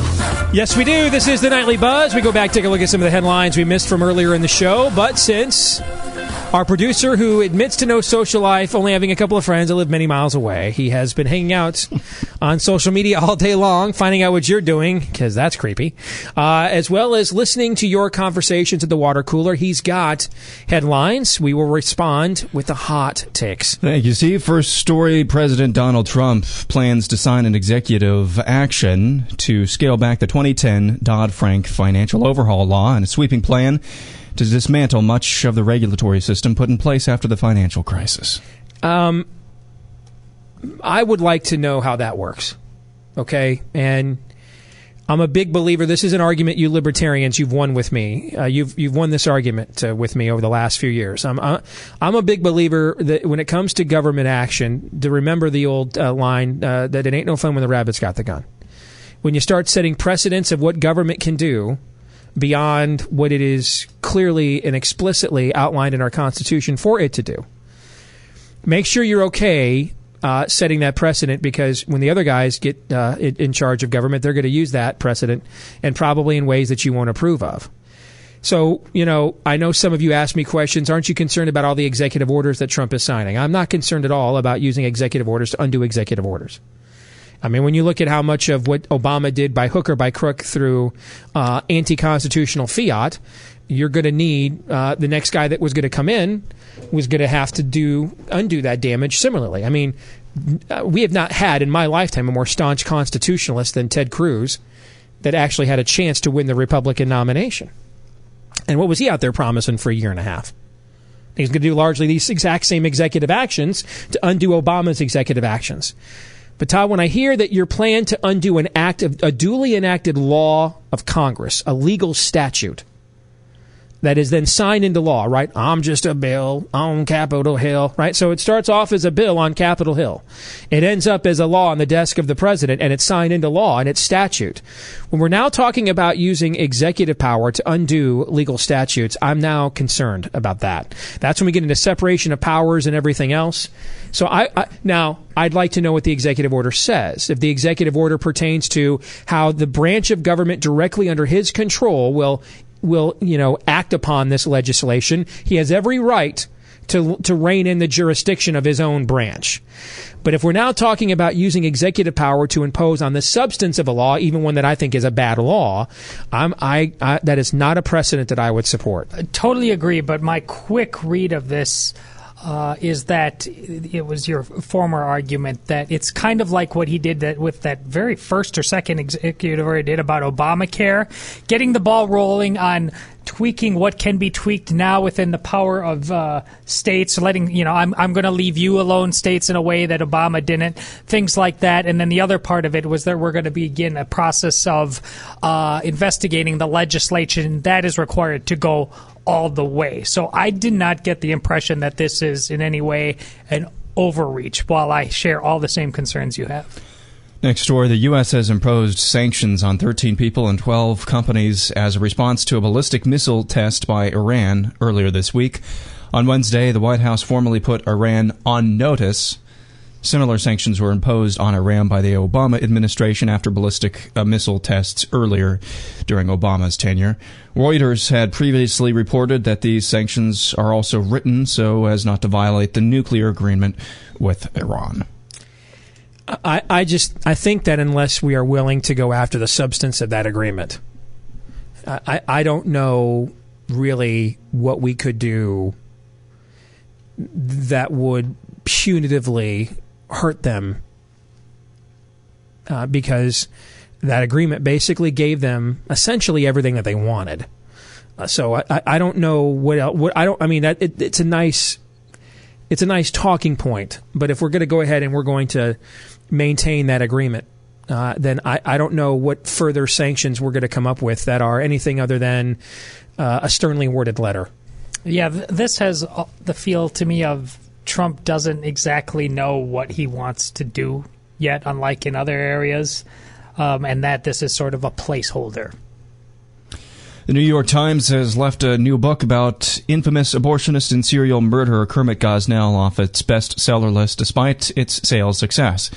When Gosnell, the untold story of America's most prolific serial killer, launched last week, it was number 3 on Amazon's bestseller list and took the top slot on the retailer's hot new release list. Currently, Gosnell is number 15 on Amazon's hot new releases list, yet the New York Times won't include it on its bestseller list. Well, I want to congratulate the two people that co-wrote that Gosnell book. They're going to sell a lot more now because of this. I remember, and it's worthwhile. I mean, I wrote a column for Conservative Review last week. I mean, if you want to know what you can do to get back at fake news, go on Amazon right now, drop $19.99 and buy yourself a copy of that book. It's a worthwhile read. But, I saw what happened about a year and a half ago when they did this with Ted Cruz's book, A Time for Truth. And they left it off. And originally they claimed it's because, we saw evidence of mass bulk buying by just a few people that are affinity buyers, and that's why we left it off. And the Cruz people pointed out that your book scan numbers are not true, and the publisher. And the next week it was on the list because it made a whole bunch of more sales. I mean, we should have learned this now on the right. I mean, whenever we ban something from the left, guess what we help them do? Sell more of it. So all the New York Times is doing by not acknowledging the book is they're just going to sell even more copies of it. And the instincts that the New York Times is using here are directly related to the instincts that are being used at Berkeley to go after Mio or Milo or whatever. You know what? You know reprobate, whatever his name is. Right. Don't say anything. Whatever percentage of campuses. No, you know how much cash money they made that cat this week with their riots? Do you know how many books he's going to sell because of their antics? He should send them a gratuity. There's two theys. There's the puppet master theys, that's who you're referring to, and then there's the mob theys, most of them who are just, they can be pushed to do whatever that the puppet masters wants to. They can't help themselves. Last story, Philadelphia's Commission on Human Relations is ordering owners and staff of 11 gay bars and clubs to undergo anti-discrimination training after a report that the city's famed gayborhood has been unwelcoming to minorities and trans women, cross-dressing men, for decades. So we have two signs of the apocalypse. Apparently. I mean, you want to talk about your man bites dog story, right? But I can't even add anything to that. That is so the Rainbow Jihad is now claiming the Rainbow Jihad is not Rainbow Jihad enough. Is that the moral of that story, Todd? They're not culturally Marxist enough. Yeah, we need more colors in the coat of many colors, apparently. But you know what? They're right. When moral relativism and postmodernism is the root of your belief system, you have no basis to draw the line really anywhere. So the more tolerant you get, the more bigoted you get at the exact same time, because the minute you try to draw the line, you're exactly what you said you opposed. You're listening to Steve Deace.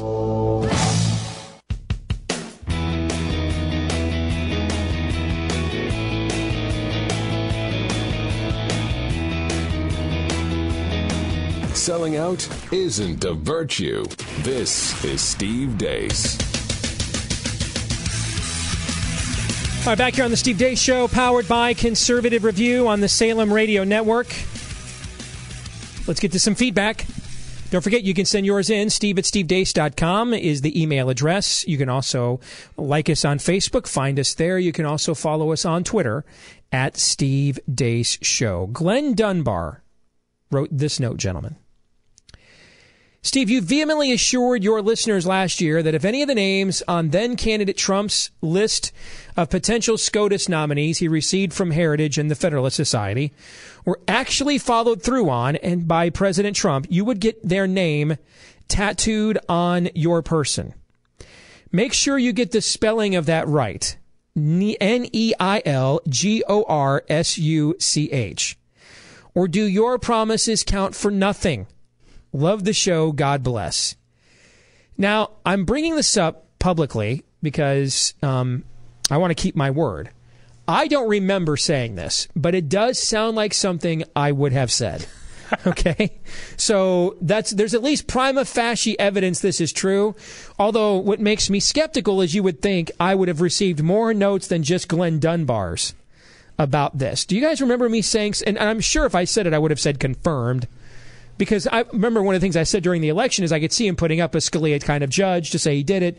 We get some pushback, and then he says, sorry, guys, I tried to, but can't waste our political capital on this, so here's Anthony Kennedy redux. I do remember saying that. I don't remember the tattoo part. I do remember you saying something about running through downtown Des Moines naked if Donald Trump won the nomination. No, that was if Paul Ryan won the Iowa caucuses. Oh, okay, gotcha. Nice try. Yeah, keep trying that one. I know, that's like the third different attempt people have made with that statement. But yes, that was in response to a Des Moines Register poll about a year before the Iowa caucuses that had, or 2 years before the Iowa caucuses, when Ryan had not officially announced he wasn't going to run yet, that listed him as the favorite. And I said in 2014 that if Paul Ryan ends up winning the Iowa caucuses 2 years from now, I will run through downtown Des Moines naked. I do remember that one vehemently. Okay. This one, though, I don't remember saying this, Todd, but it does sound like something I would say. There must have been some sort of qualifier on a certain number of the judges or those who fit a certain mold. You wouldn't just throw You wouldn't throw yourself out there like that on that entire list. I'll tell you what. If someone someone listening to the show wants to email me and can second this, that this was said. I mean, nobody in our audience would lie, right? I don't believe so. I think everybody's fine, upstanding Americans. So if someone can second this and Neil Gorsuch gets confirmed to the U.S. Supreme Court, I will get a Neil Gorsuch tattoo.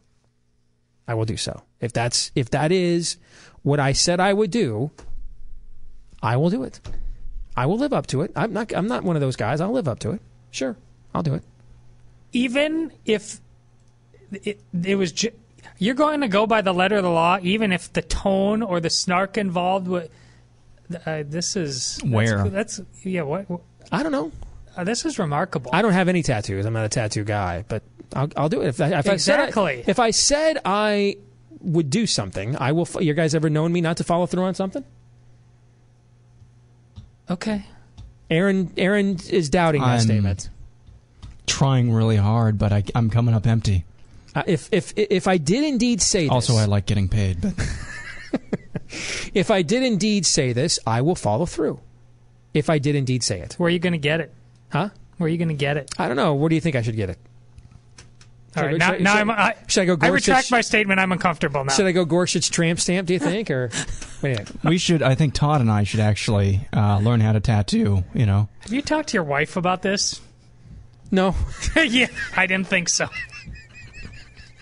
She's listening. She's listening right now. Oh, no, he didn't. No, he didn't. No, he didn't. So if anybody knows if Glenn is telling the truth, if I did indeed say this, it also sounds like if I said it exactly in the context Glenn says. Doesn't that sound like the sort of thing when I say it ends up a news story somewhere, right? Oh, ends up on the Hill. Googled it yet? Ends up in the Hill or Politico in some blurb Steve somewhere. Deace tattoo, Trump SCOTUS. You're Googling it to see if it exists out there? Does anything come up? Yes. Yep. Mm-hmm. The Hayride. 1 second here. The Hayride is like in a Louisiana conservative blog. Yeah. Wow. 1 second. They have a story about this? This is tension building. Which looks like we found this price is odd. Yes, you said, quote, as if you had no idea this guy almost never keeps his word on anything. You go on to say, if any of those 11 names becomes a Supreme Court justice in the next 4 years, I'll get a tattoo of their name. Oh, my gosh. It and happened. this was... So it's true. This was May 19th. There's no pretext to that? Oh, there's a huge quote. I'll tweet... No, I was going to say I'll tweet it out. We'll just let that...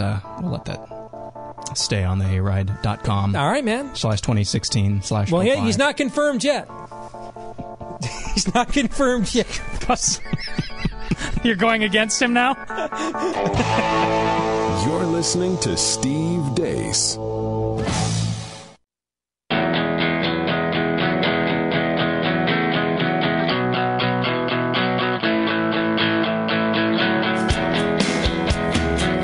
surrender isn't a strategy.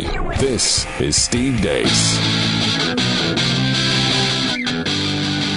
I'm back here with more of the Steve Deace Show. Again, going through some Feedback Friday. Send your feedback into us, steve@stevedeace.com. That's the email address, DEACE. Like us on Facebook. Follow us on Twitter @Steve Deace Show. Todd Abshir says, I'm always in awe of your show's ability to teach a biblical worldview, theology, and philosophy. I've learned more in the 14 months or so since I started listening about the Bible and the theology of it than what I got my entire private Christian education from kindergarten to high school and church and Sunday school every Sunday. I listen to y'all and I kick myself wondering if I squandered an opportunity I was graciously afforded or if I was just never taught it. I'm comfortable acknowledging it was likely a little bit of both. In your humble opinion, if I were to look at an online course in theology just for fun, what program would you recommend? Todd, I'm going to give you two. One is on theology. And the other is on the application of theology. And I want you to watch one. If you're looking for a recommendation, watch one before you do the other. For strictly theology, I would recommend a DVD series called That the World May Know. And this has been done over several years by a pastor named Ray Vander Laan. And what he does is he takes trips and tours of believers to Israel. And lots of people do that, but he actually takes you to the historic sites, not to the touristy sites. And he uses these sites to walk you through Genesis to Revelation, to walk you through the history of God's people as it was lived out, where they lived it out. And these lessons are very powerful. I would recommend that.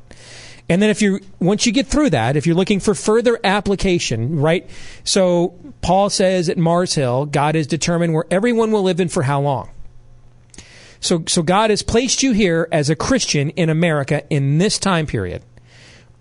What kind of people then ought we to be, as Peter would ask? The Truth Project is the best discipleship program for that question I've ever been through, and I've been through a lot of them. It's the best and the most thorough. I would recommend that next. So That the World May Know first, and then the Truth Project next. Matt is not as pleased with us. Says, you guys let David Horowitz off the hook last week. I was taking his last statement in point. He said in so many words, if not exactly, that Trump would never lie. Really? You mean like what he said about Ted's father wasn't a lie? I was just hoping for you to jump him on this statement, but you didn't. Even if you didn't want to take the example I provided, like saying Ted's dad killed JFK of his lying, as you might say, Trump didn't say it. It was in some publication. He just didn't deny it. There are still many other examples of Trump not telling the truth. Bottom line, I was completely unimpressed with this gentleman's opinion, as there were far too many holes in his reasoning, and clearly his perspective was the ends justifies the means. That is from Matt. I should have probably asked for clarification on that statement. Really? Trump's never lied? But let me tell you what David's answer would have been. Like, even if I would have brought up the Ted Cruz example, he did answer your question. You probably just didn't like his answer, which is he views these things as not lies, but exaggerations. That this is essentially a shtick. That's what David was claiming on our show last week. And I may have preempted what you might have said because I jumped in and answered it in a slightly different way. He was also talking about how ideology, I'm doing a rough paraphrase from my memory, but ideology gets in the way with things. He's not an ideologue, and that's a good thing. And I said, well, being an ideologue means you might be the wrong ideologue, but it gives you clarification, and so you're not just taking instant by instance. So you have a method for getting through the complexities about life. Otherwise, you drift into some of the nonsense that David was saying about him. So you might have not got the way But we weren't fawning over what Horowitz was saying by any stretch of the imagination. Yeah, I said I am really. I might have even brought up that statement about the lie. I'm really uncomfortable, to say the least, when people say that they find no fault with somebody, which I think Horowitz alluded to, and just glowing praise. Like I did ask him, is there anything Trump has said or done that you disagree with? That's what I was referencing. And he said, no, I agree with it all. That's what he told me. Yeah, and this idea that you're not an ideologue, or you can just separate your actions from an ideology, that's a farce. And as you said, as you alluded to, Todd, that's just that it is a system that just helps us prioritize and sort things out in our minds better. So well, but I just want Matt. I want you to understand. One of the ways I interview is to ask questions. Well, that seems simplistic, but most people don't interview that way. They interview to get a certain agenda conclusion that they want from the person that they're interviewing. I ask questions. As long as the person is not, I believe, intentionally deceiving our audience, I'll let them say whatever they want so people like you can make up your own minds. There have been times on this show in its past where it was clear people were intentionally deceiving the audience, and I let them have it. But as long as, even if I vehemently disagree, or even if I think what you're saying is not true, as long as your intention is not to deceive the audience, then that's up for you to decide what you think of his answers. The reality is that there are millions of people, Matt, rightly or wrongly, that have his perspective on this. And they don't view Trump as being dishonest. They view it as exaggeration, or what Rush used to say, absurdity to illustrate the absurd. Exaggeration to make a greater point, a shtick, if you will. That is how they see it. Now, I don't always see it that way, and I've said so publicly. But I did ask him, in a way, what you wanted me to ask him. I asked him, is there anything at all Trump has said and done that you disagree with? And he answered that question. He said no.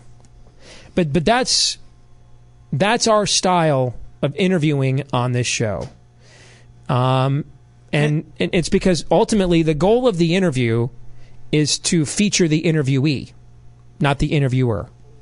And I think it's incumbent upon those listening, that includes Todd and I as well, to decide whether or not we agree with what's being said, not to just jump on whatever's being said when it's being said. I mean, that's part of critical thinking as well. And that's the reason we incorporate that into the show. I'll conduct an interview. I'll ask questions, hopefully the right ones. And then you guys, as impartial observers listening to the exchange, we leave time either at the end of the interview or in the following segment to react and respond to it, but it is to that end. But I do agree with Matt's criticism. I should have pushed back on he's really never lied, like claiming Ted Cruz's dad killed Kennedy. I just know what his answer would have been. Well, that's not a lie. That's an exaggeration. That's part of his shtick. That's how he would have answered.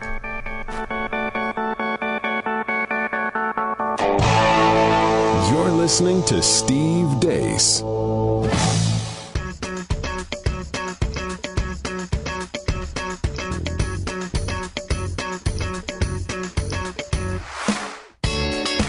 You lose 100% of the battles you refuse to fight. This is Steve Deace. All right, back to wrap it up here for a Friday night. That means for the week, as we head out to a weekend that includes America's #1 secular holiday, the Super Bowl, coming up on Sunday. So, gentlemen, now's the time we find out, what did we learn here this evening? Todd, I'll begin with you. What did you learn? I learned that you're uncomfortable with shades of optimism that I showed tonight. I promise next week I'll try to do better. I'll sulk on it this weekend and get back to you in rare form.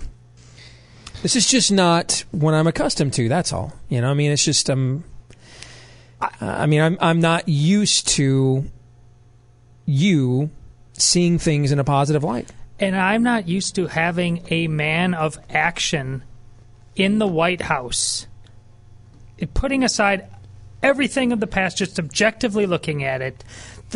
The only man of action in the White House has been the guy the last 8 years who's been doing everything to ruin our country. And here you have a guy who's taking names right now. And I still don't have a single regret about Never Trump. Because see, that's the thing. You're an enigma, Erzin. You said earlier tonight, I'm still as Never Trump as I've ever been.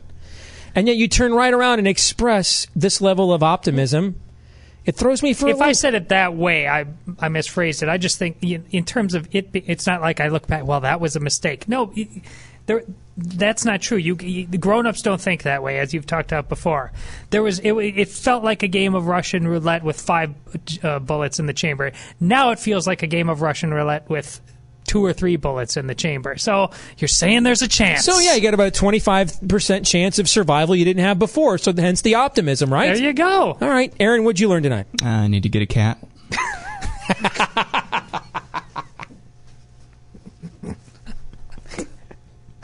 I don't know. It depends. I'm going to start introducing you as America's restraining order. Will you be talking to the cat? Will you be dressing up the cat? I have questions. Will it be the year of the cat? Indeed. Okay. Well, you're saying year of the cat. Yeah, I'm going to get a cat. Name him Al Stewart. And Al and I are just going to listen to Al Stewart's Year of the Cat. Any way you call me, you can call me Al. He's too young to remember that song. Yeah. But you are. This is a way of saying you need a life. And I'm looking at this from the other end, Erzin, because what disturbs me is he is openly admitting on national media he has no life. I should be getting more bang for my buck then, right? Don't you think? I mean, if he literally has nothing else happening in life. I get out of here to clean my garage and my navel. My point. If I have things to do. If he has literally no life, people then to see, things just ought to be humming around here. What? They're not? You're not going to concede that, are you? Even more so. Weather's been nice even turn it up to 11. He should be texting me. What else can I do, Mr. Dace? There's exactly no snow in the last 2 weeks or so. It's been nice. John 3:17. You're listening to Steve Dace